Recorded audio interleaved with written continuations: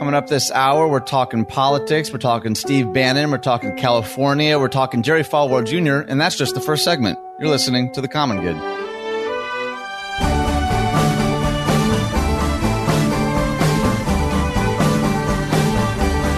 Hey everyone, welcome to The Common Good. My name is Ian Simpkins along with Brian Fromm. We're going to begin with a little rapid-fire style type of current headlines in a minute. So go ahead and strap in for that. But real briefly, we're on Facebook, The Common Good Radio Show, 1160hope.com/The Common Good, and wherever it is you get your podcasts. If you would not mind subscribing, rating, and reviewing, that all helps us out a whole bunch, and we're really grateful for all of you who have done so already. Brian, it's not Friday. Nope. It's not your beloved hump day. It is, at least it had historically been my date night day, which has moved around a number of times since the pandemic. But it's just sort of like, But I will say this, though. All that considered, it is National Radio Day. Happy National Radio Day, friends. Yes, we should have gotten each other a card. Happy National Radio Day. I do have to give you and everyone a warning in advance today. I went to Portillo's with a buddy today for the first time since the pandemic, so it's been a while. And my body was not ready for Portillo's. I need a nap. I might just fall asleep while doing the show because after you haven't had Portillo's and then you go full Italian beef, I'm a little full right now. So be ready for that. You're a true warrior, Brian Fromm. I had his first Italian beef, and I am down for the count. All right, so here's what we're going to do. We got a couple of rapid-fire headlines I want to tackle, and then I'm going to end with one that we'll spend a little more time talking about. But Why don't you kick us off? Yeah, if anybody was watching the news or sports last night and saw well-known play-by-play announcer Tom Brenneman get caught on a hot mic on a Cincinnati Reds broadcast last night, with a homophobic slur. And it was amazing, almost in real time, to watch a 30-year, very storied career basically go out the window. Probably most people, some people would argue with this, but, he probably deserves it because, as an announcer, that word for him came out of somewhere and you can't do that. And so he immediately apologized on air while the game was going on and then was suspended during the game. It was surreal to watch. But a very famous announcer, a former Cubs announcer, Tom Brenneman, his career may have gone up, a 30-year career in the matter of seconds last night. That was bizarre. Speaking of bizarre, here out of CNN, but really everyone's covering it right now. Steve Bannon and 3 others charged with fraud in border wall fundraising campaign. Did you see this one floating around? I did this morning, right? This just reminds me, right? The Republicans in the last election, President Trump ran on Drain the Swamp, and you're just reminded that this swamp knows no party lines is really what it comes down to. And so former advisor to the president, Steve Bannon, and 3 others were prosecuted and arrested with defrauding donors of hundreds of thousands of dollars as part of a campaign fundraising purportedly aimed at supporting Trump's border wall. So it's just a dirty story. You read it, and people were profiting off the donations of people who thought they were giving to something, namely the funding of a border wall, and it was just a kind of a scam. And so once again, you're reminded of oftentimes on both sides of the aisle, the people working in politics, sadly, oftentimes are doing pretty dirty things. All right, so let's talk about this Falwell video that a couple of people have been sharing around. How would you describe this video, Brian? Cringeworthy and disturbing. How is that? And I would encourage, or maybe not encourage, people to go check it out. But Jerry Falwell Jr., what is he currently? Suspended president of Liberty University.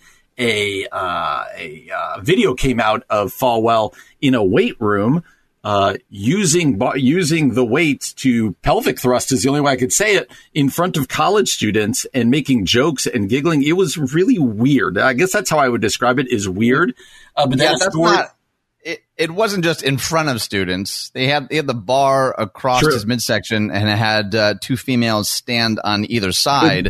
Good point. While he thrusted. I feel like without that added detail, again, I'm not sure either of us have ever said pelvic thrusted on the show before. That's unfortunate. But It's just disturbing. And there was another story that came out that either that video or a similar video, Falwell showed it in chapel at Liberty and made a joke about his own wife. Like, again, I mean, it's like a weekly basis right now where we go, how can this guy still be the president of the largest evangelical college in the country? It's just disturbing. It's beyond disappointing now. And the guy's got to go. That's my opinion. Yeah, and it does sort of show, I guess, how untouchable he seems to think that he is. Otherwise, well, whatever. Why is it even worth trying to crawl into his brain? All right, this one, I don't have a lot to add to it, but I didn't really know about it till this morning. Bay Area firestorm sends thousands fleeing and caused dangerous air quality. Did you see some of the videos that were coming out of people like filming from their car as they were fleeing? It's unbelievable. I saw it on the Today Show this morning. And every year when it's like fire season and you see these where it literally looks like cars are driving into the fire, trying to get out, it's just crazy. And so prayers out for the many people in Northern California who every year are fighting these fires. And it's going on again. And so if you don't know about them, I'd encourage you to look it up, but also be praying and be thinking about those who are being affected right now. So talk to us a little bit about the Flint water crisis. This is one, for those of you who don't know, I'm from Michigan. Right. So this is a topic that's been close to my heart for a while. I have two brothers who are lawyers, so they're much more articulate and educated in this the complexities of this story. But the headline simply reads, Flint water crisis legal settlement totals $600 million and creates victim compensation fund. Can you give us just a brief flyover there? Yeah, it's just an unbelievable story. If people are unaware and of everything that you said there, you being from Michigan and stuff, you probably know a lot more of this story than I do. But Flint, the city of Flint, Michigan, has just basically had dangerously undrinkable water for I don't even know how long now. But it's drinking water with toxic lead and contamination. And it's just a story that should be a national outrage. And you just never really hear about it. And so at least some money is going towards the people. It says here, especially younger residents would be eligible for payments from a victim compensation fund under a $600 million preliminary settlement. But this story, it's almost odd that it hasn't gotten more press because, and there's lots of reasons for that. Some people will look racial, they'll look socioeconomic. But it's a tragic story in which an entire big city in our country basically has undrinkable water. So at least now there's a settlement that hopefully will help people who have been affected. It's nuts. We don't have the time to get into it right now, but I mean, it's years and years it's been going on. People have made documentaries about it. It is ridiculous. I'd love to know what people think about this and if this is even close to enough. And then the last minute and a half, here's out of Christian headlines. Pasadena threatens church members with 1 year of jail for attending indoor service. The city of Pasadena, California is threatening a local church with fines, jail, and even closure for violating government restrictions prohibiting indoor worship service. The congregation Harvest Church filed a lawsuit in July against the state of California over the restrictions and has continued to meet indoors. The suit said the attendees are required to wear masks and that seats are configured so people are socially distanced. Temperatures are also taken when individuals enter the building, according to the suit. Last week, Pasadena's chief assistant city prosecutor sent Harvest Church pastor Shay On a letter threatening fines and up to 1 year in jail for anyone who attends a future service. The letter also threatens, quote, potential closure of your church. What do you think of this one, Brian? Yeah, I do get what cities are trying to do, but this feels way over the top and like you're just getting a fight right now, right? And I would wonder, it doesn't say it in the article, does everybody get these, whether wherever there's congregations going on right now? And also, but I do want churches out there, if you're leading a church, to just be smart, okay? Like we do have a little bit more freedom than others to organize, but use masks, use social distancing, follow the guidelines. Don't be the person, in my opinion, who's trying to pick a fight and trying to make a point. But yeah, this feels over the top to me at first blush. And I would hope that it's being done out of an abundance of caution rather than trying to pick a fight here, but you'd never do know. Well, and I would recommend, too, I don't know if you've heard it yet, Andy Stanley's message from last weekend. I did not. It was called something like Not In It to Win It. And it was essentially an entire sermon about their decision to close their buildings until January. Really? Whether you're pro or against or somewhere in between, go take 30 minutes to listen to his message on this topic. Awesome. It is fantastic. I can't recommend it enough. I might even mention it again on the show. Coming up next, though, a headline simply reads, making the poor a priority isn't political, it's the gospel, the Pope says. That's coming up next here on The Common Good on AM 1160. Hope for your life. Hey, everyone, welcome back to the Common Good. Happy National Radio Day to you all fine people. I think that applies even to the podcast listeners. This is first a radio show and then a podcast. So by proxy, you get to celebrate as well. My card is already in the mail to you, Brian, but you did already confess that you didn't get me one. That's okay. That's all right. I'll get over that eventually. Next year. Yeah, we'll get them next year. Real quickly, if you want to find us on Facebook, you can. The Common Good Radio Show. We're also podcasted, as I mentioned, and if you're the podcasting type, when you finish this episode, perhaps, maybe subscribing, rating, and reviewing, all of that does help us out a whole ton. And we're super grateful for everyone who has done that already. Saw this. This is just from yesterday, it looks like. Making the poor a priority isn't political. It's the gospel, the Pope says. This is out of, what is this actually called? National Catholic Reporter, the independent news source. I don't know that I've read much from here. And I think we have some Catholic news later in the show as well. But why don't you get us into this? Yeah, it's interesting from Vatican City. Church teaching on giving priority to the well-being of the poor and the marginalized is not a political or ideological choice. It lies at the very heart of the gospel, Pope Francis said. The preferential option for the poor, which includes feeding the hungry and drawing close to the excluded, quote, is the key criterion of Christian authenticity, he said August 19th during his weekly general audience. The principle also would include making sure that any vaccine developed for the novel coronavirus helps everyone. He added, it would be sad if priority for a vaccine were to be given to the richest. It would be sad if this vaccine were to become the property of this nation or another rather than universal and for all. So let me just stop there. He has a lot more to go that we will get into that.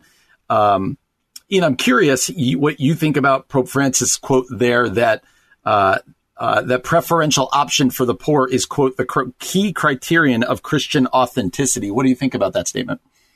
I mean, I would be hard pressed to find someone that could argue against that, to be honest. I don't know.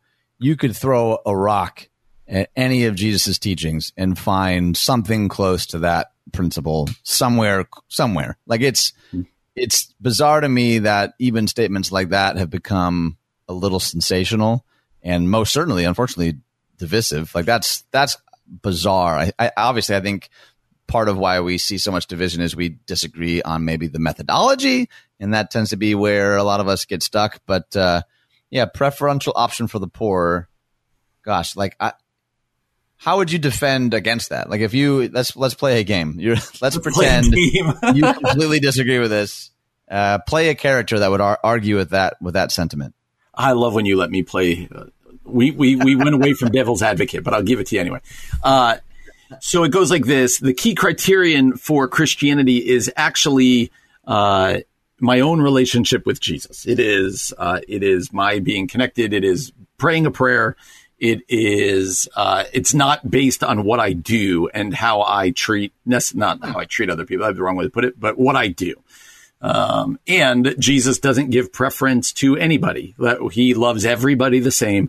And so to say preferential treatment, there shouldn't be preferential treatment for the rich, the poor, the black, the white, male, female. We don't speak in preferential treatments. How about that? I don't really believe any of what I just said, but what would you say to that? No, that's playing your game. I just wanted how would you respond? I wanted all of that for the soundbite, just so I can play that back in the future. Like, listen to Brian's theology. No, I mean, I think even you'd have to look no further than like Philippians 2, right? Where we're charged to have the same mind as Christ, who didn't consider equality with God something to like hold on to. He empties himself, pours himself out, becomes a servant, is obedient, not just to death, but death on a cross. Like it shows over and over again.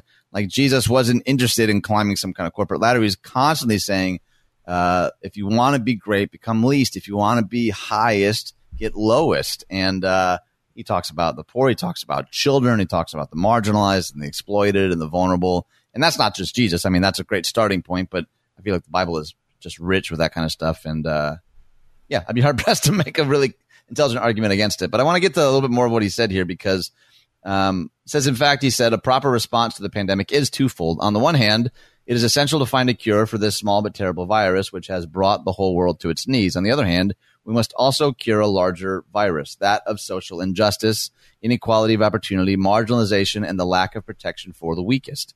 It would be a scandal if all the economic assistance we are observing most of it with public money, were to focus on rescuing those industries that do not contribute to the inclusion of the excluded, the promotion of the least, the common good, or the care of creation, the Pope said. These are the 4 criteria that should be used for choosing which industries should be helped. Those who contribute to the inclusion of the excluded, to the promotion of the least, to the common good, and the care of creation. I'd love to know what you think of those kind of 4 categories that he references. Yeah, they sound pretty biblical, especially, looking out for the least of these. I mean, Jesus famously says that, right? And so it is interesting to start thinking about this in terms of, okay, what does it look like for me as an individual to embody this, to believe this? Then what does it look like for my church? Okay, what's it look like for my church? It gets to a whole nother level when we go, is this how nations should operate? And I do think that's what he's saying. I think the Pope believes that we need to have national systems that elevate the poor and do that. And so each of these are their own conversation, right? Like, what's it look like for me as an individual? What does it look like for us as a church? And what should this be? Let's put it this way. Should this guide how I vote? Should this be the lens through which I decide on a candidate coming up because I want to see a country that shows preferential treatment to the poor? Should I only look to support businesses that are helping the poor instead of taking in profits? How you live this out becomes very interesting. But I think this Pope has been very clear since the day he became the Pope in this exact message. He has stood for the poor, I think, really since day one of being the Pope. Well, let me just read a little more from the article because I think it's really powerful. He said, Jesus stood among the sick, the poor, the excluded, showing them God's merciful love. The preferential option for the poor is a duty for all Christians and communities, he said, and it means doing more than providing needed assistance. It requires remedying the root causes and problems that lead to the need for aid. So now he's getting after systemic injustice, which makes a lot of people uncomfortable. Many people want to return to normality and get back to business, the Pope said, but this normality must not entail ongoing social injustice and the degradation of the environment. The pandemic is a crisis, and we do not emerge from a crisis the same as before. Either we come out of it better or we come out of it worse. We must come out of it better and build something different. The world needs an economy and remedies that do not poison societies, such as profits not linked to the creation of dignified jobs, but rather profits that benefit the general public. We must act now to heal the epidemics caused by small invisible viruses and to heal those caused by the great invisible social injustices. By starting from the love of God, placing the peripheries at the center and the last in the first, he said, a healthier world will be possible. Recovering from the pandemic will require action rooted in tangible love. I love that phrase. Anchored in hope and founded in faith. Otherwise, we will come out of this crisis worse. The Pope concluded by saying, may the Lord help us and give us the strength to come out of it better, responding to the needs of today's world. I don't know how that strikes you, but that to me, I just found incredibly powerful. It is. But the uncomfortable part is, again, I think the Pope is really, like you said, pushing against some of the systems that are kind of ingrained into our country and other countries. And so how the Catholic Church, let's say, of the United States wrestles with the Pope's words here, I think probably makes for some very interesting discussions, I'm sure. But I have always respected and admired how this Pope is constantly calling the church back, calling people back to a love for the marginalized and wanting to tackle these hard questions that I'm sure he gets a lot of blowback for. So, I do very much appreciate that about him. Yeah, and I guess that's probably the cost of leadership, and he's maybe no stranger to blowback. But either way, as always, this is posted on our Facebook page. We would love to know what you think. What do you agree with? What, like Brian said, would you push back on? What other alternative options would you provide? We know that topics like this are really controversial, but I think they're really, really needed. And so all of that is over on our Facebook page. Speaking of Facebook, I saw a post yesterday that kind of challenges this common phrase that we hear a lot these days. You are enough. We're going to talk about that coming up next here on The Common Good on AM 1160. Hope for your life. Hey, everyone. Welcome back to The Common Good. It is not only National Radio Day. Oh, my goodness. It's another day. Did you know this? National Chocolate Pecan Pie Day. No, I did not. I'm not even entirely sure I knew that there was chocolate pecan pie. That's a good point. I also realized I just said pecan. Do I say pecan or pecan? What do you say? I say pecan. I had to think about that for a second. But I don't know how I feel about that. It's what came out naturally, but I don't know that I approve of it. I might change the way that I say that on purpose because I don't know that I like that. Anyway, we're moving on. Facebook, The Common Good Radio Show, 1160hope.com/The Common Good, and wherever it is you get podcasts. And if you're if you're listening, if you're watching right now, what are you watching? Because we don't have anything that you can watch. But if you are listening, you can subscribe, rate, and review even while you listen. And that would be super helpful for us, especially we know everyone's kind of in the podcast world right now. Everyone seems to be launching a podcast. So any level of interaction helps us out a whole ton, and we're super grateful for that. We're also on Instagram and Twitter at Common Good Talk. There's a whole bunch of fun stuff happening over there. And we haven't done this in a while. We tend to stick predominantly to like actual publications and articles and maybe blogs. But every once in a while, I come across a Facebook post that I find to be intriguing. And I don't have like an agenda or a direction for this segment. I just kind of want to read it to you, Brian, yep. and see how you feel about it. Does that sound fair? I like it. Yep. Then I'll ask you to play devil's advocate. Here we go. I appreciate that. So Becca Burbaum yesterday, 6:47 a.m., she wrote this. When I hear, quote, "you are enough," I wonder, for what? For the demands of parenting? No, I am not enough. I need wisdom that I don't currently have. I need physical help sometimes when my body is tired. I need emotional support when I am weary. For my marriage? No, I'm not enough. I need the voices of trusted friends to remind me what we're shooting for. I need my spouse to help me understand how I hurt him. For the ideas I have to make, for the ideas that I have to make the world better? No, I'm not enough. I've learned that striving is unhelpful and ineffective. It's when I receive God's invitations to me and step in with humility and wonder that things are really transformed. I need my community to help me and practice this with me. I need to receive friends. Instead of being told that I am, quote, enough, I'd love to be reminded that I am insufficient on my own, accepted, not alone, loved, part of something bigger than myself. I'll just stop right there and ask your thoughts.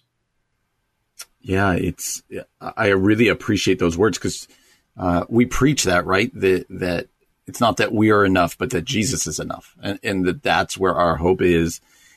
But that is the common refrain. And I think when we say you're enough to ourselves or to one another, what we're saying is you don't have to be more. But she's getting at a really important point here is that when we say to ourselves, you're not enough, but then we come up against things constantly going, I'm not enough. I can't change the world, as she said, or, I keep messing up in my parenting or blowing up or whatever else.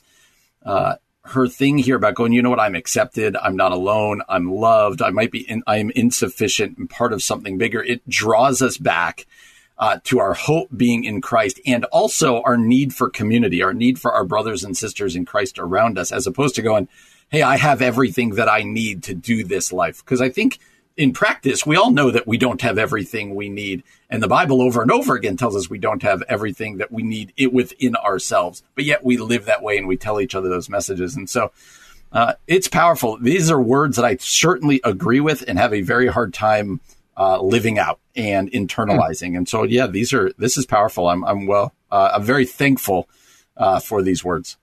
I'd be curious to know if you think there's an important distinction. Use the phrase that I have the things I need or that I have enough. Having enough and being enough are two different things. So I wonder if and again, now at this point we're talking semantics, but I think some of the pushback often is that if we are heavy-handed in a Christian message that you're awful, you're nothing, you'll never be enough, apart from Jesus, that sometimes that can feel, in some circles, in some environments, in some ways, through some methodologies, manipulative. Like, oh, you're just beating people down and then just offering them a way out. That's not what I think she's doing at all. And I think it's actually a beautiful sentiment because, a lot of people are championing the you are enough sentiment right now with good reason. And I think part of what you touched on, like letting people know, like, hey, you don't have to be any more than what you are. The house doesn't have to always be sparkling, or you don't always have to be nailing it at work, or all your relationships don't have to be up and to the right. You have to, constantly be more fit than you were the day before, especially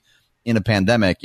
How do you differentiate some of the you are enough versus you aren't enough, and you have enough or you don't have enough? Therefore, you need these people and these resources in the relationships so that you have enough. How do you separate sort of the what I have versus who I am?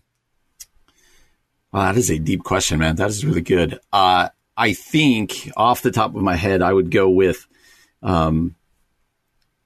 we get ourselves in trouble when we think, and I get why people say it. I get the whole you are enough, where that comes from. It's, you don't have to keep looking to other people and striving to be like them. You're good enough. It's the old Stuart Smalley thing. I'm not really answering your question here, except to say it becomes the other side of that coin becomes so difficult, because then when we fail, right? When I snap at my children, or when I'm not the husband that I know that I should be, or when I'm not killing it at work or whatever, you go, well, if this is all that I am, then I'm not, and that can become, we could just run downhill with that. And so I do think, I'm just wrestling with this, because it is, her question too, when I hear enough for what is a really interesting question. So how would you answer that? Your be enough versus, that was a good question. I'm going to have to chew on that, which is a hard thing to do on the radio. So how would you wrestle with that? Yeah, I knew you were going to do that, and I don't think I have a good answer. I think part of what trips us up is that we believe at some level that I need to do certain things in order to earn God's favor or affection. Or maybe if you're not a God person, to do these things in order to earn the right to have good friends, or to have a day off, or to create space. So to that end, I would say you don't actually have to be enough. Like, you are worthy of love, that God's grace is unmerited favor. It's not something that you earn or that you do to become enough. So to that degree, I would say, no, there's no more ladder that you have to climb there for any of that to be owed to. You are worthy of love. You are forgiven. Like, all those things to me in Christ Jesus are things that are what I think is so important about preaching grace consistently. But I can also see how the perpetual "you are enough" mantra can create a pseudo isolationism. Like, well, I'm enough, so I don't need to read from nobody. I don't need relationships. I don't need advice, podcast. I don't need prayer. I don't, and maybe ultimately you say, well, I don't even really need God because I am enough. I don't think that's necessarily, or even typically, what people are meaning when they say that. But I think part of what Becca's getting after here, which is really helpful, is saying, yeah, for what? Like, asking the deeper question. You are enough feels great on the surface, but does that potentially lead to some dangerous areas where we already have this like hyper individualism in our country anyway? Does this in some ways kind of perpetuate the myth that, like, I don't need anyone or anything? And she's saying, no, that's not true. That's not true at all. Right. Actually, your marriage will suffer. Your parenting will suffer. Your career will suffer. If you try and do all of that on your own because you're, quote, enough, you're going to miss out on a lot of the sweetness of life. And I think maybe, not to put words in her mouth, but just maybe that's a little bit of what she was getting after. And personally, I thought it was really, really convicting and a really timely word, and done so in a way that was like gentle and pastoral and wise, and not knocking people for saying it, but like inviting them to maybe see things in a little bit of a different way, which personally I really appreciate. Here's an article coming up next by Craig Greenfield at Outreach Magazine, and his headline simply reads, "Canceled mission trips give us an opportunity for self-reflection." That's coming up next here on The Common Good on AM 1160. Hope for your life. Hey everyone, welcome back to The Common Good. My name is Ian Simpkins, and I apparently say it pecan. I've been thinking about it a lot, Brian, and I think it's pecan for me. I'm not proud of that, but I'm sticking with it. I'm gonna embrace. You know what, Brian? I'm enough. I'm enough. People who just tuned in. National Chocolate Pecan Pie Day. I did not realize that was even a thing, but yeah, I got an article here, Brian, out of Outreach Magazine by Craig Greenfield, and he's someone who writes about international missions and missions work a lot, and his background experience, I think, speaks to that. And he's got a headline that simply reads, "Canceled mission trips give us an opportunity for self-reflection." Why don't you get us into it a little bit? Yeah, he says, with much of the world in various stages of lockdown, short-term mission trips have become one of the first summer casualties. Planes are grounded, airports are quiet, and the folks who print all those matching mission trip T-shirts are wondering when business will pick up again. Printed many of those shirts in my day. But I, for one, am grateful someone hit the pause button on short-term mission trips, he says. because it gives our churches a chance to reflect on how disconnected our missional practice may be from our everyday lives as followers of Jesus. I'm convinced that each and every overseas trip must be rooted in a day-to-day lifestyle of local mission. Every church and every believer must grapple with this challenge. Otherwise, our mission trips become a 2-week jaunt that bears zero relation to the rest of our year and our vocation as Christ followers. This year, he writes, I believe Jesus is inviting us to consider a greater degree of integrity between our daily lives and our occasional overseas missions practices. One of the dangers of the way our minds work is that we have a tendency to romanticize the poor who are geographically distant and demonize the poor on our own doorsteps. It's a coping mechanism designed to keep the poor mostly at arm's length so that we can help them in small doses without too much cost to our everyday lives. And then he gives some examples. He says, since all mission trips are canceled anyway this year, how about we take that time to reflect on these 3 invitations to go deeper in our missional practice? Perhaps by strengthening these foundations, we'll be in a much better position to consider traveling abroad next year. And so he's going to give 3. But man, I read this article before the show, and I totally get what he's saying, and at the same time know the role that the short-term mission trip has played for me, for the ministries I've led, for me as a high schooler back in the day. So I would never want to do away with those. But I think what he's saying is we've got to think through some of these foundations to build upon these short-term trips and then take the short-term trips off of these foundations. So I don't think he's saying do away with them, but I think he's saying without these foundations, they could do more harm than good. Well, I had a professor who then became a mentor and a friend. He's actually been on the show with his wife, Dr. Dave Sanders, Dave and Debbie Sanders. They were wonderful. And he taught a class, I think it was called Missions and Evangelism, where he really kind of pushed back on some of the traditional, conventional methodologies and rationales behind short-term mission trips. And, my alma mater, Judson, still sends a number of them out, and they do a wonderful job. And one of the key kind of points that he always was kind of driving home is that we keep hopping on these planes thinking that we're there to save them, right? Like, hey, everyone, you can take it easy. We're here to paint your school again for the 40th time, or we're here, we're going to run VBS for a week and take care of your village. She's like, no. The posture needs to be that of learner. Like, if we're not willing to actually learn from these communities and be taught by them and be shaped by them, then, in his mind, I think the money would be better spent just sending them a check so that they can, better resource their community. And I always thought that was interesting. And the other thing that Craig kind of gets after here a little bit is some of what Pope Francis was saying 2 segments ago about some of the systemic stuff that we need to look back. I remember, I think it was Dom Camara, who said something like, when I gave food to the poor, they called me a saint. But when I actually asked why they are poor, they called me a communist. Like, that's sort of what Craig's saying. He's like, we can sort of pat ourselves on the back for hopping on a plane for 7 days, 10 days. And I'm with you. I mean, mission trips have been a really formative part of my own growth. And I've probably done a number of them poorly with the wrong intent, the wrong motivation, ill prepared. And God still used those things to kind of shape me. But I have never been able to shake the sense that, like, man, I raised a lot of money to like hop on a plane for 10 days. That could have bought them a ton of food or built a ton of shelters or medical supplies or any of those things. And I'd be curious to know how you kind of like navigate some of that tension, money better spent just sent, or how do you put a dollar amount on the experience? How do you really measure even the ROI of an experience? Like, how do you sort of walk that line? I think the answer to that is it's not the effect that it has on the people necessarily you're going to serve, but on those that go. And that's what he's getting at here, right? It's got to be done from the right perspective and the right heart. I used to, even when I was youth pastor, we'd take a trip a year, basically. And I would often tell people, it's going to do more for your student than your student's going to do for these people we're going to. And some people might go, well, then it's not worth doing. And I think that's a legitimate conversation to have. But another resource out there. Who is the author who wrote When Helping Hurts? Is that something like that? When Helping Hurts, I believe. Yeah. And about the dangers that short-term trips can do. And I think he's right. I do think there is this concept of we romanticize helping the person in this third world country and then turning a blind eye towards the homeless guy in our city.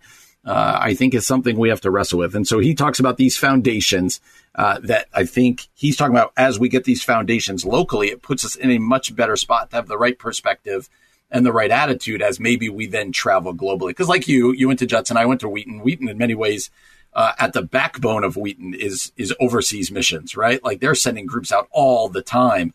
Yeah. But I think people are starting to realize we just can't first world just go over and parachute into the third world countries and think that we're the saviors and then get out of there and everything's great. Like it's much more complex than that. Well, and even the notion that you shared about like, hey, the students are going to be more affected than the people that we go to serve. Yep. You know, some would call that like religious tourism. Like, hey, we're going to go and they're going to experience. Yep. They're kind of getting a tour, a taste, and then they're going to come back and they'll be so grateful for what they have. And I think you mentioned the book When Helping Hurts. I would highly recommend that. There's another one that I read in college, Toxic Charity.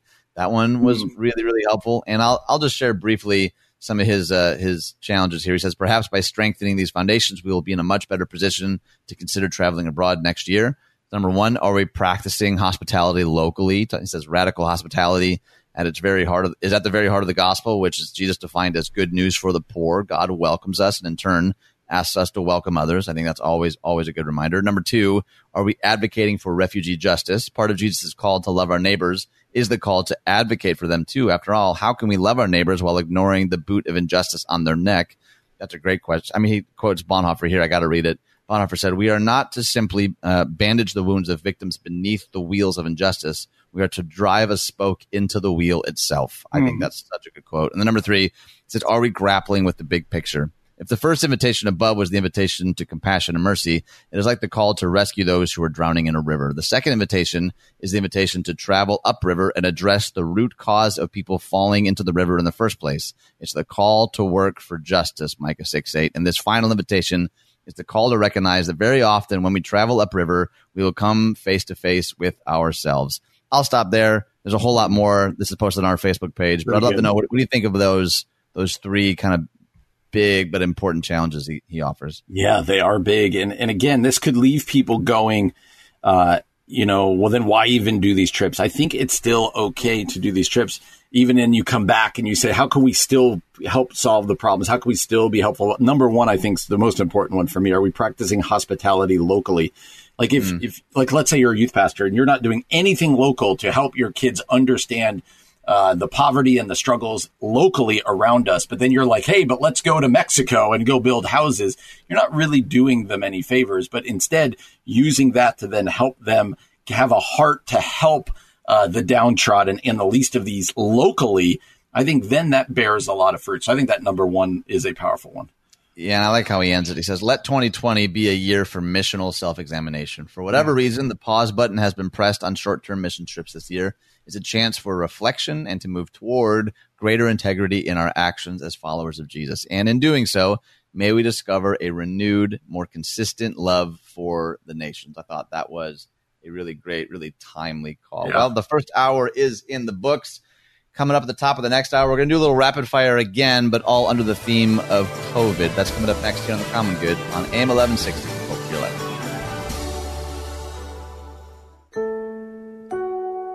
Coming up this hour, we're talking COVID, pro-life, digital ethics, and Christmas decorations. You're listening to The Common Good.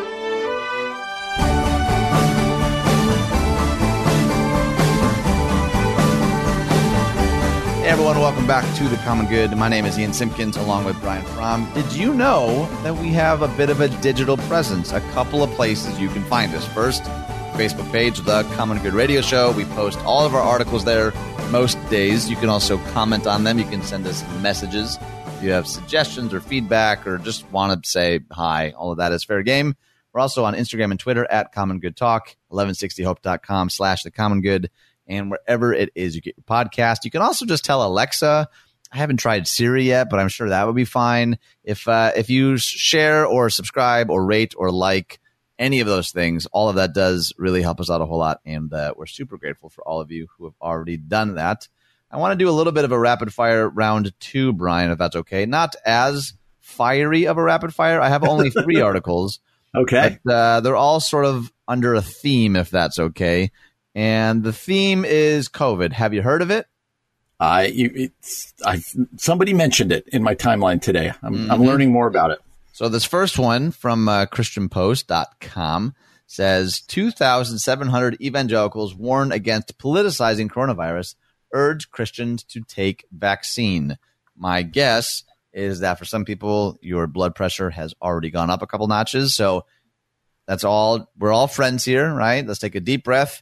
And Brian Fromm, why don't you get us into this article by Leonardo Blair? Yep, 2,700 high-profile evangelicals spanning the fields of science and religion signed onto a statement billed a Christian statement on science for pandemic times, which warns against the politicization, easy for me to say, of the new coronavirus and urges Christians to take appropriate action against it, including taking a vaccine when it's ready. They said, we're deeply concerned about the polarization and politicization of science in the public square when so many lives are at stake. The word science has become a weapon in the culture wars. Sadly, Christians seem just as susceptible to these trends. And so I think that BioLogos is a part of this, Dr. Francis Collins. So these are some big named people. And, you know, I would certainly want to push our people in our churches and evangelicals as a whole to fight against, as we've been saying, making this simply a political issue. This is a pandemic, and we've got to try to find some sort of common ground to fight against this. I know that's asking a lot, but I do feel like the more political this gets, the more politicized this gets, the worse off we are. And so it's good to see, like we said yesterday, a coalition of people, in this case, many scientists coming together. But the whole vaccine thing, though, all that remains to be seen as this goes along. But the call to try to allow this to not be overly politicized, I think, is a good one. Well, let me read a little later in this article, if you'll allow me. It says a vocal minority of churches also spoke out against calls from federal and local government authorities to close their churches amid the new coronavirus pandemic, risking fines and arrests. We talked about that a little earlier in the show. As recently as Sunday, North Carolina Bishop Patrick Wooden Sr. of the conservative Upper Room Church of God in Christ in Raleigh slammed Dr. Anthony S. Fauci. I don't think I knew about the S, who is director of the National Institute of Allergy and Infectious Diseases and member of the White House Coronavirus Task Force, as a backslidden Catholic and self-professed humanist who is being used as a political tool by the left. Do you remember when all this began, by the way, that it felt like conservatives like hoisted Fauci up on their shoulders? Like he was their guy. And then quickly, it was like whiplash, like, never mind, he's the devil. And you're like, wow, okay. Yep. It goes on. Humanists do not believe in prayer. Humanists do not believe that God intervenes. Humanists do not believe that we need help from the Lord at all. That may be one of the reasons he could easily recommend that churches be closed, but he fumbled and waffled when they suggested perhaps the protests should be curtailed because they spread the virus, he asserts. The statement acknowledges that while Christians have a valid reason to be skeptical of the scientific process, it would be unwise to dismiss their research. It is appropriate for Christians to be skeptical of claims made by scientists who speak outside of their area of expertise. And I would add that's a great distinction. We firmly reject claims that science has somehow shown God does not exist or faith was mere superstition. Such claims go beyond what science is capable of investigating. We lament at the times when science and medicine have been misused to perpetuate atrocities like the racist Tuskegee experiments, but Christians should listen to scientists and doctors when they speak in the area of expertise, especially when millions of lives are at stake. That's all part of the statement. We don't have time to get into all of it, but I wanted to ask you a little bit about this second one here. It's probably no surprise. I'm a big fan of N.T. Wright for a number of reasons, and this is now a month old or so. But it's another Christian Post article, and the headline reads, N.T. Wright identifies, quote, knee-jerk reaction Christians have in a response to COVID-19. So I'd love to know a little bit of what maybe you've seen as some of the knee-jerk. I mean, it's not really, can it be considered knee-jerk anymore since it's been almost 6 months? But in your own experience, have you witnessed any of that? So the knee jerk, and this is the one he's talking about, but I think it's the one because a lot of it falls under this umbrella, is this knee jerk reaction that pits faith against science, that says, everything that's coming from the scientific side of things is wrong. And then that trickles itself down, right? Knee jerk reactions about masks or about churches being closed, saying this is why they're doing it, all of these, as opposed to going, hey, I'm going to obviously have my faith, but I'm also going to listen to science. I'm going to listen, like you just said, the experts. And so this is a fascinating conversation between N.T. Wright and Francis Collins, and the host is Jim Stump. And N.T. Wright says it's both fascinating and worrying that the Christian church in the United States is wary of the scientific perspective on the coronavirus. And again, kind of off that last article, that's getting us into trouble. It keeps us just kind of running down different rabbit trails. And I think this is an important call about saying, no, science is an important element of that. It's not a non-Christian endeavor. And we can debate things, but to just kind of say science is bad is just not a wise move going forward here. Well, and Wright actually argues in this article that the United States is experiencing the effects of the 1925 Scopes monkey trial, which centered on a Tennessee science teacher who was accused of violating a state law banning the teaching of evolution. He said, "You're still reaping the whirlwind from the trial in terms of people saying we of faith have to ignore science and go somewhere else, which is right now crazy," which I don't know that I've ever actually heard Wright use the word crazy, which leads me to article number 3, again from the Christian Post, same author, Leonardo Blair. The headline simply reads, 25% of Americans believe that there is at least some truth that COVID-19 was planned. What do you think of this one? This makes me mad because I think this is where things start to go off the rails. That whole pandemic video, you and I talk weekly about conspiracy theories. And I think when you've got upwards of a quarter of the people that you're fighting this pandemic alongside in your country who want to kind of say, you know what, COVID-19, the Obama administration and Dr. Fauci, they had ties to the lab and money in Wuhan, and China's making this as a weapon. Like you can craft these things and it sounds great to put it to it, but it just makes me mad, man, because these are not ways that my mind goes. I'm not like, oh, what's the dark answer in the shadows over there? And it gives people prestige. It gives people publicity, but I don't think it does us any good. And I just wish we as a nation could do a much better job of just saying, you know what, we're going to focus on how to do this better instead of what's the next conspiracy theory to rip apart the other side to use COVID against them. And quite frankly, as you and I have talked about, all too often, it's our Christian brothers and sisters who are dabbling in these conspiracy theories as well. So not only do I not believe that they're not helpful, but I just think it hurts the cause going forward. And at 25%, quite frankly, seems really high to me. That's even more disheartening. What do you say to the person who's listening and they've heard you say before on the show that, you know, self-identified, you're like, well, I am kind of naive. Like maybe they think for you to say that, to not be looking for the dark things lurking. Like, well, you already admitted it, Brian. You're just maybe more trusting in that regard. I would say that's a really tough way to live, is if all you think is there's a boogeyman in the corner out behind everything. Like sometimes, who knows, maybe in the end I get proven wrong. I don't think that's going to be the case on this, but I do think even spending our energy going, is that where this came from, doesn't even help us going forward. And how do we get around this? But it just feels like this goes back to the politicization of it. Like, I still can't say that word. Let's keep talking and figure out whose fault this is so we can heap all the blame on them. And it just is, it's not how we need to be spending our time. But I also think that it's just not helpful when we demonize the other side, quote unquote, so much that we would even accuse them of purposely creating a weapon like COVID-19. We're not even talking about other countries. We're talking here about other administrations. I just think that only divides us more, and it's not helpful, especially in the time of a pandemic. So that's how I'd answer that. Well, Brian Fromm getting fired up here on the Common Good. Coming up next, Father James Martin, Why I Am Pro-Life. That's coming up next here on the Common Good on AM 1160. Hope for your life. Oh, hi again, everybody. Welcome back to the Common Good. My name is Ian Simpkins, along with Brian Fromm. You can find us all over the place.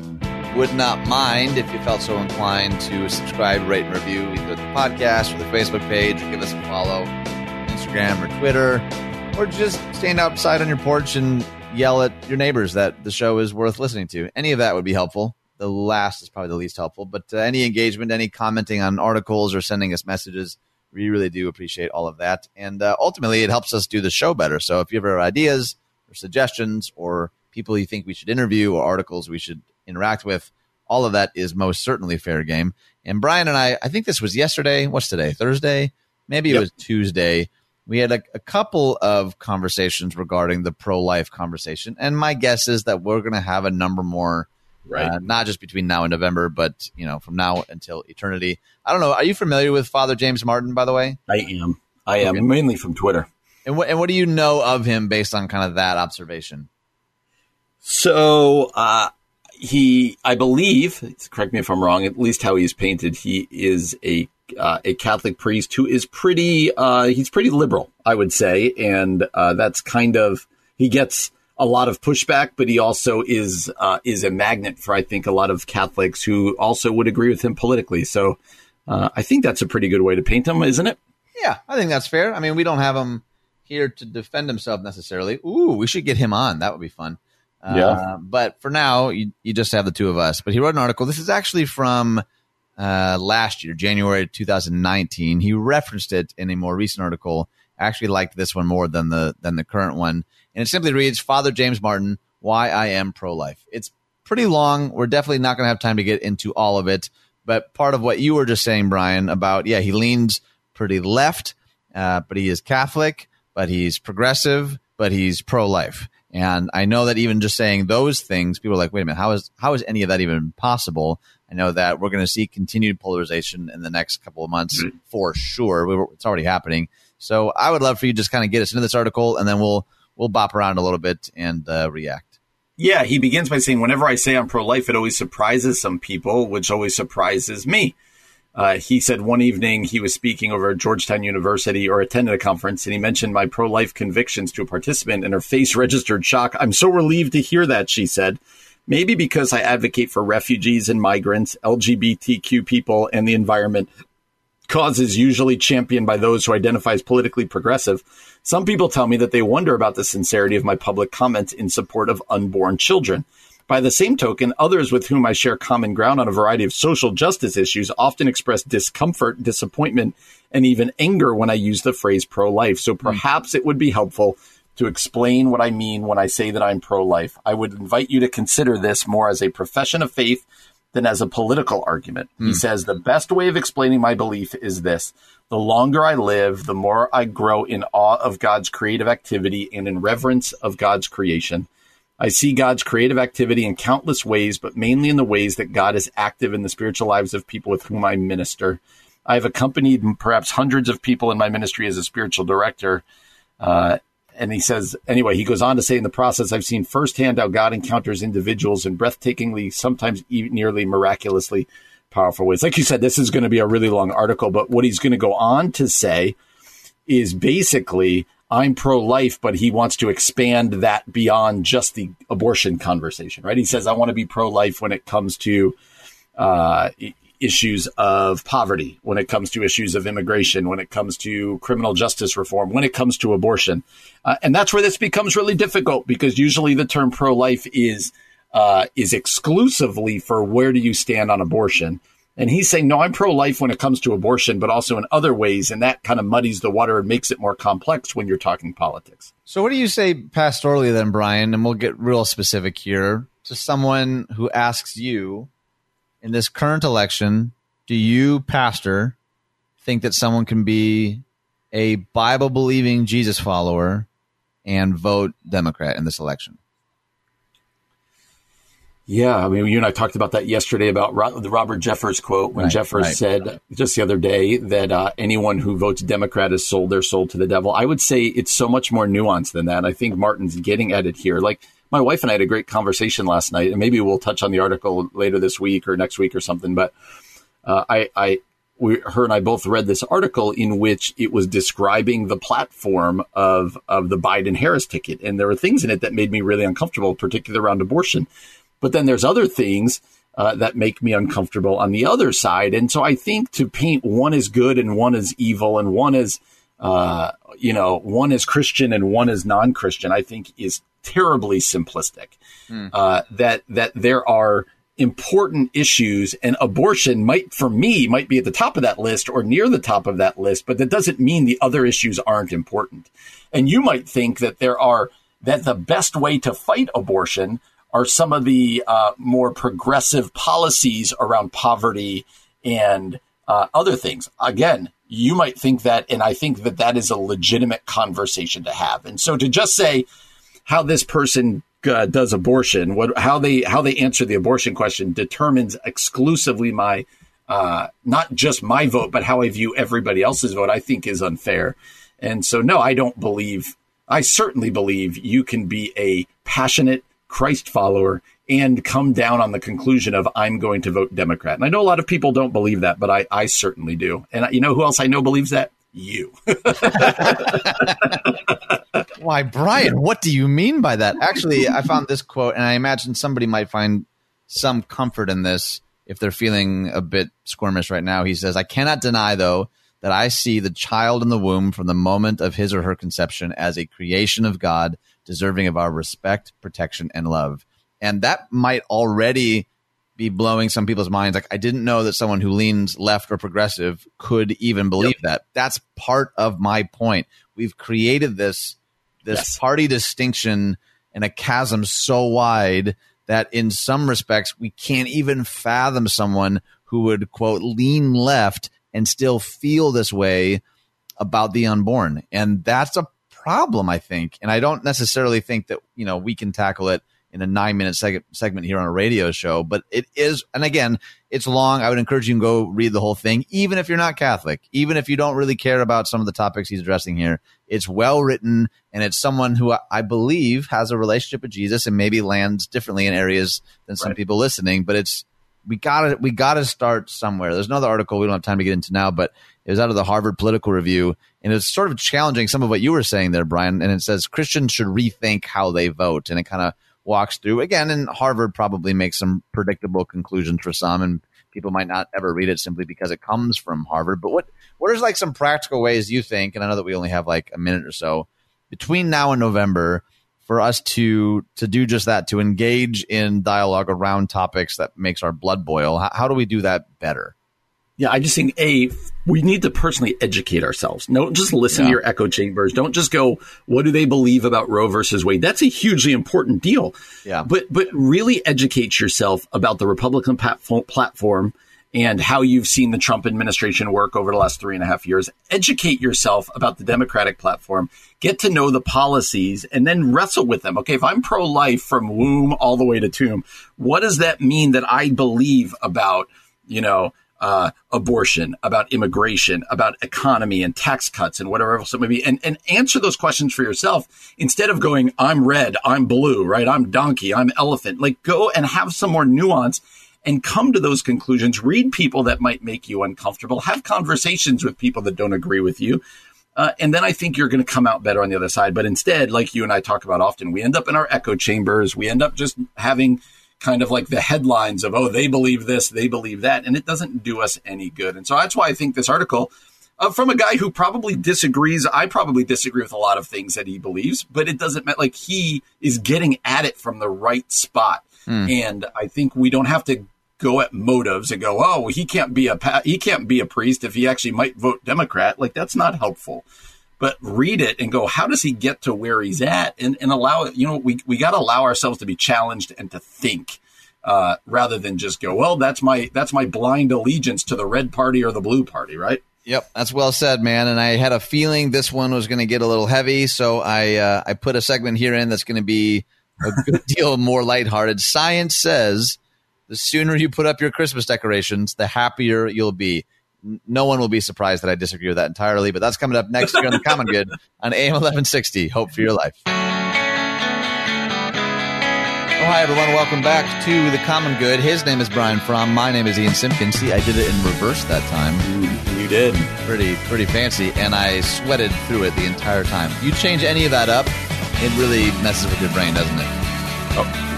Of all the people who should be answering that question, it's me who says the exact same thing when we come back every time. That's not totally true. You've tried to change it up a little bit. And it messes with me every time. Does it? No, I have to say Brian Fromm alongside Ian Simpkins, and I can flow into the story.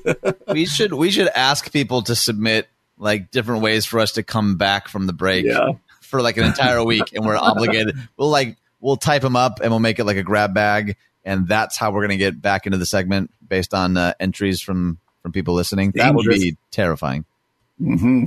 Okay, so I'm going to talk about something, and I'm probably going to make some enemies on this one because I do not My opinion is not a popular one on the matter, but we're going forward anyway. It's from a very reputable source called whiskeyriff.com. And I don't even know where I saw this. It's not even a new article. It's from November.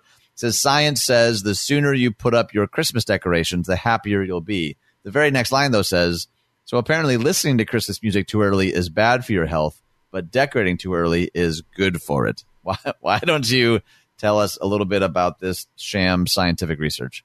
You and I have disagreed about avocados. We've disagreed about cookies. We've disagreed with a lot of stuff. We're going to agree with this because I'm a hard and fast keep the Christmas decorations off your house until we've put away Thanksgiving. Yes. Let us put away Thanksgiving and then you can pull them out. I get mad. And you and I are going to agree with this. So let's see if this study sways us at all. Let me read some of it. It says, according to a study from clinical psychologist Linda Blair, allegedly. Isn't Linda Blair Wonder Woman, or am I completely wrong on this? Or is that You're going to tell me you've never read any Lord of the Rings, but you know at the drop of a hat the name of I could be wrong, though. I might be wrong. The fact that you even think you might be right is unfortunate. She says the constant barrage of Christmas tunes too early in the season forces people to remember all the things they have to do before the holiday, and they get angry throughout the entire holiday. That's not what it says, but I'll allow it. Thank you. I get it. You start playing Jingle Bells in September, and I'll be the first one to give you smack upside the head. What is this article you found us? I don't know. It's not even good grammar. But according to another study from psychotherapist Amy Morin, decorating wasn't that Batgirl? puts you in a better mood. When you're putting up decorations, you're thinking of happier times with family and friends and family traditions you engaged in. Thinking of those happy memories stirs up happy feelings, but only does it make you happier. It makes you a better person. Altruism increases in the month of December, and as people start to give more and more and donate more, it makes them happy. So start decorating your tree now, but don't listen to any Christmas music while you do it, and give to charity. Is that what I'm getting at all of this? Growing up, there was this guy in town that left his Christmas lights up all year. Not only did he leave them on his house, he turned them on. He was happier than a clam, though. Honestly, I think I have a simple reasoning that can boil down all of this psychoanalytical mumbo jumbo. Lights are pretty and Christmas music stinks. Merry Christmas. Again, all right. So this was written in November. This was not even probably a wise choice for me to put this in the show today because it's not timely at all. Let me just for a second give you my perspective, because every time that I share it, people's accusation is, why do you hate Christmas? I'm like, I love Christmas in its rightful place. You already kind of teased it up. I think the joy of Christmas is so much more deeply appreciated once we've adequately rested in the Thanksgiving and gratitude of Thanksgiving. When we skip over that, like, that's what drives me nuts, is that, we'll sit at a table on a Thursday giving thanks for all that we have. And then, at least before all of this, we would then wait in line for 7 hours to buy more stuff. You're like, that juxtaposition is so maddening to me. But I will say this is a conversation we've had around the office a number of times. And some people will say, but I just like it. And I think, all right, I'm not so much a curmudgeon that I'm going to in any way be upset that someone else just wants to do it. But for me and now I think my wife is more certainly on the decorate early camp. And I've had to be a little bit less of a Scrooge in that regard. I'm like, okay, we can put up some of it. Can we kind of come to an agreement and not go full-fledged rocking around the Christmas tree 24/7? Like, can we like saving it, the sacredness? And some people are like, oh, we refuse to even start until Advent. Like until the first Sunday of Advent, it is too soon. But they'll continue to play, all the way to Epiphany, which is the other side of this. December 26th, and people are like done with it. And I'm always like, Christmas isn't done yet. There's this whole other thing following December 25th that, like, in the West here, we like never talk about and certainly don't celebrate. So that's a little bit of my rant. I'll give the mic to you now. So it's funny. My wife and I tend to agree with when Christmas stuff goes up. I don't want it before Thanksgiving. And it's a hill that I'm willing to die on. I get your theological reasons for keeping the tree up. By New Year's, I'm done with it. Oh, really? Whereas my wife likes to keep it up. She's like, no, let's keep it up for a little bit longer. I'm like, nope, get it down. And she usually wins that argument. But it's not that much longer to get to Epiphany, though, Brian. Like it would be the Orthodox thing to do. I would argue it would be the gospel honoring thing to do. This year, you've got me. If it's theological, I'll go with it on that one. I know Marcus Brown would be with me on this one. That's a very Anglican way of celebrating. So you got a lot of support. And back to her original reasoning here about, you know what, Christmas lights make us happier. You know what else makes me happy is trick or treating.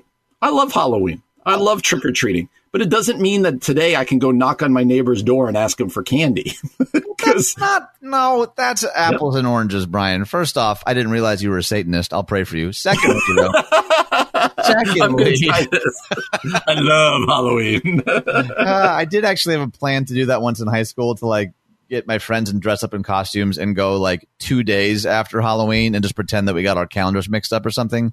It's not that funny of an idea as indicated by your lack of laughter, but it's funny. I get sort of what you're saying, and I will also confess. I guess it's not really a confession; it's more like throwing my parents under the bus. We were the family for a long time that kept the lights up year round. We didn't plug them in, but they'd be like wrapped around our tree. One year we left for a week vacation, and we came back, and our next door neighbor had taken them all down and left them coiled on our porch. And we were like, "Oh, okay, all right, maybe we shouldn't be that family anymore." But I like the lights. Again, ironically, I don't decorate the outside of our house all that much. Do you? Are you a big Clark Griswold decorate insanity? No. I do decorate the outside of our house, but not a lot. And here's the deal. I would also say, if you're a person out there who, I don't know where this tradition started. It's not even a tradition. Where this new thing started, like where people put out lights for Halloween. Like, it's a weird deal. Like, Christmas are the only time for lights. Started after Thanksgiving. I don't think I agree with you on that one. I just like lights. I think it makes the neighborhood look magical. Okay. Let me clear one thing up, because I was very wrong. I was close. Wonder Woman, not Linda Blair, Linda Carter. Linda Carter was the first Wonder Woman. And so I went to Wikipedia for Linda Blair. She was an actress, or is an actress, best known for you know what Linda Blair was best known for? What? The Exorcist. Yeah, tomato, right? As someone who loves Halloween, it's understandable that you would hold on to a name like that. So I was close. Linda played Wonder Woman, but it was Linda Carter, not Linda Blair. But people, please keep all things Christmas till after Thanksgiving. That's the takeaway. Oh, see, that wasn't even going to be my takeaway. I was going to say this is my confession, but ultimately, if it makes you happy to play some music or put lights up, I mean, life's too short. Go ahead and make yourself happy. That's fine. I'm okay with that. We needed just a bit of a break. But we're going to end on, not a heavy note, a more serious one, though. I really, really love this discussion. It's ethics for the digital age. That's coming up next here on The Common Good on AM 1160. Hope for your life. Hey, everyone. Welcome back to The Common Good. Or maybe you never left and you've just been sitting here waiting with bated breath. Either way, super glad that you are here. And if you're podcasting us, if you wouldn't mind, just hit that subscribe button, that rate button, and then type up just the teensiest of reviews. That would help us out a whole ton. You can also do that on the Facebook page. People maybe don't realize that, but if you actually like the page and then give it a rating and then leave just some kind of review, even just like a thumbs up emoji, now I'm starting to sound desperate. Any of that helps us out, though. All I'm saying is every share, every like, every post, every tweet, all of that does help us out, and we're super grateful for all of you who are not only you've already done it, but you're doing it consistently, and we are really, really grateful for all of that. Brian Fromm and we've talked about, not really, I don't know that we've called it digital ethics before, but this is something that we've been talking about since the beginning of the show, how we engage with social media, how technology is forming us. These are questions that I think are really fascinating, but all the more now that I think that our digital use is at, I think it's safe to say, an all-time high. Like we're forced to have meetings via some kind of digital video platform, and we're on our phones a whole lot more. It's a very strange time to be alive. And so I found this article from the Gospel Coalition to be pretty fascinating. It's written by Jason Thacker and says, Ethics for the Digital Age, Defining and Pursuing the Good for Our Good. What is going on with this article? Yeah, let me just read what he has to say here at the Gospel Coalition. He says, a friend recently tweeted that she believes ethics to be an impossibility.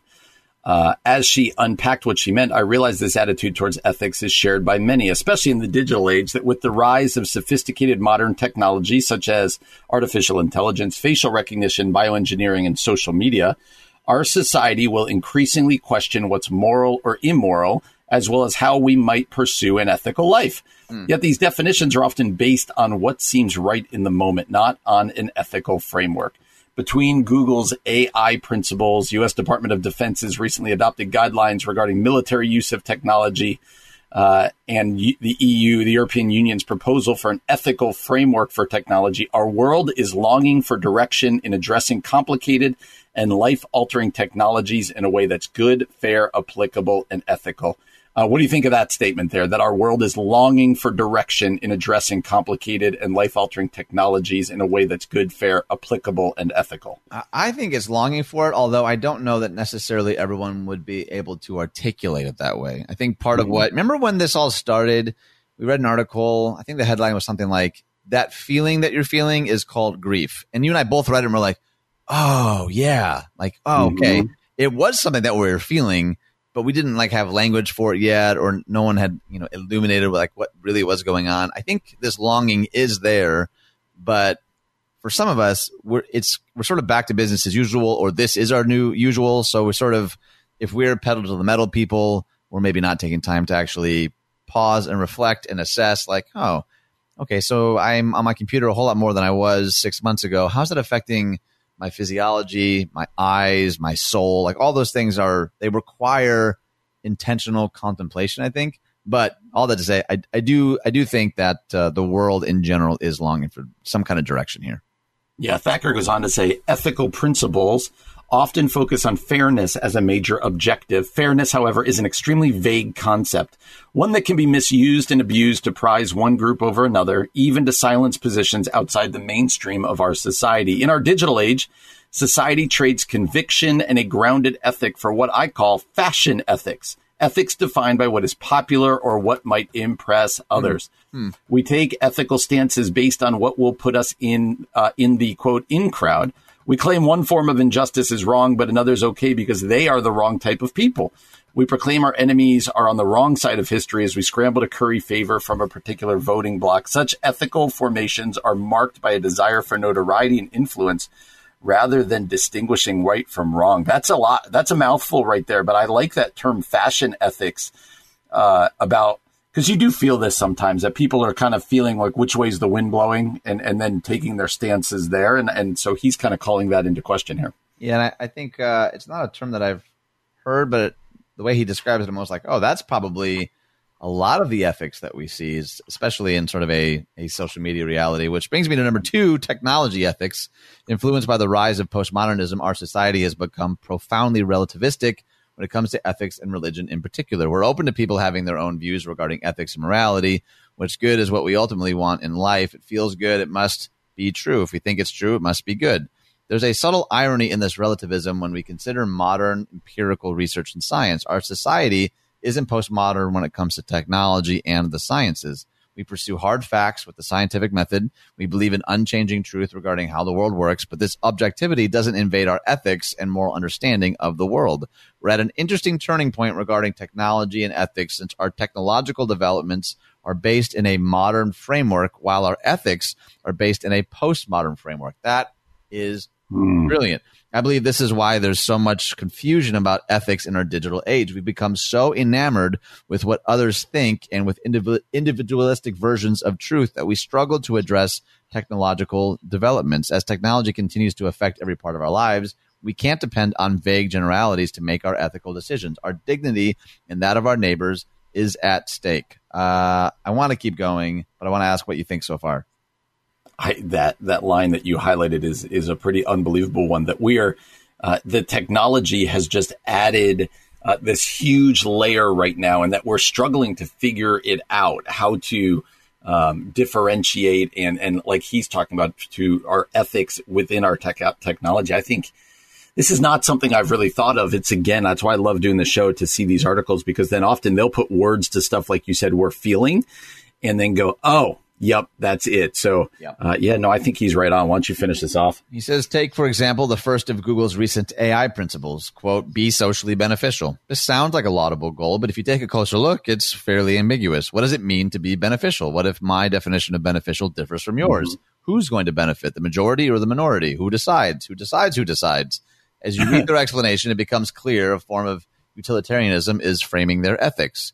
And then it quotes from this. It says, as we consider potential development and use of AI technologies, we will take into account a broad range of social and economic factors and will proceed where we believe that the overall likely benefits substantially exceed the foreseeable risks and downsides. It's clear that Google is seeking what brings about the most, quote, good in society based on a certain segment of people or the company itself. But as we all know, every person exhibits bias or discrimination in some way due to sinfulness and pride. While Google has every right to pursue this course of action as they develop this powerful AI technology, the public also has the right to push back on vague utilitarian arguments. There is a whole bunch here. Yeah. I kind of want to get to, I don't even think we have time to read all this. He offers a better way. Do you want to read some of that section there to kind of offer some hope as we wrap up the show?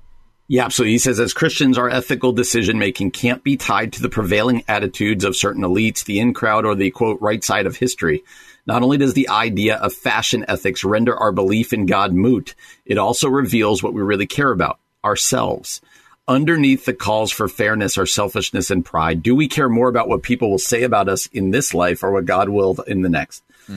God summons us to be something greater than ourselves, love of him and neighbor. Regardless of what others may think of us for our beliefs, Christian truth and ethical formation can be developed and deployed in ways that help us honor these two great commandments. And he's going to go on to keep talking about, but I thought framing it around love of God and love of neighbor, as opposed to how does it make me look or what do people think of me, I think is powerful.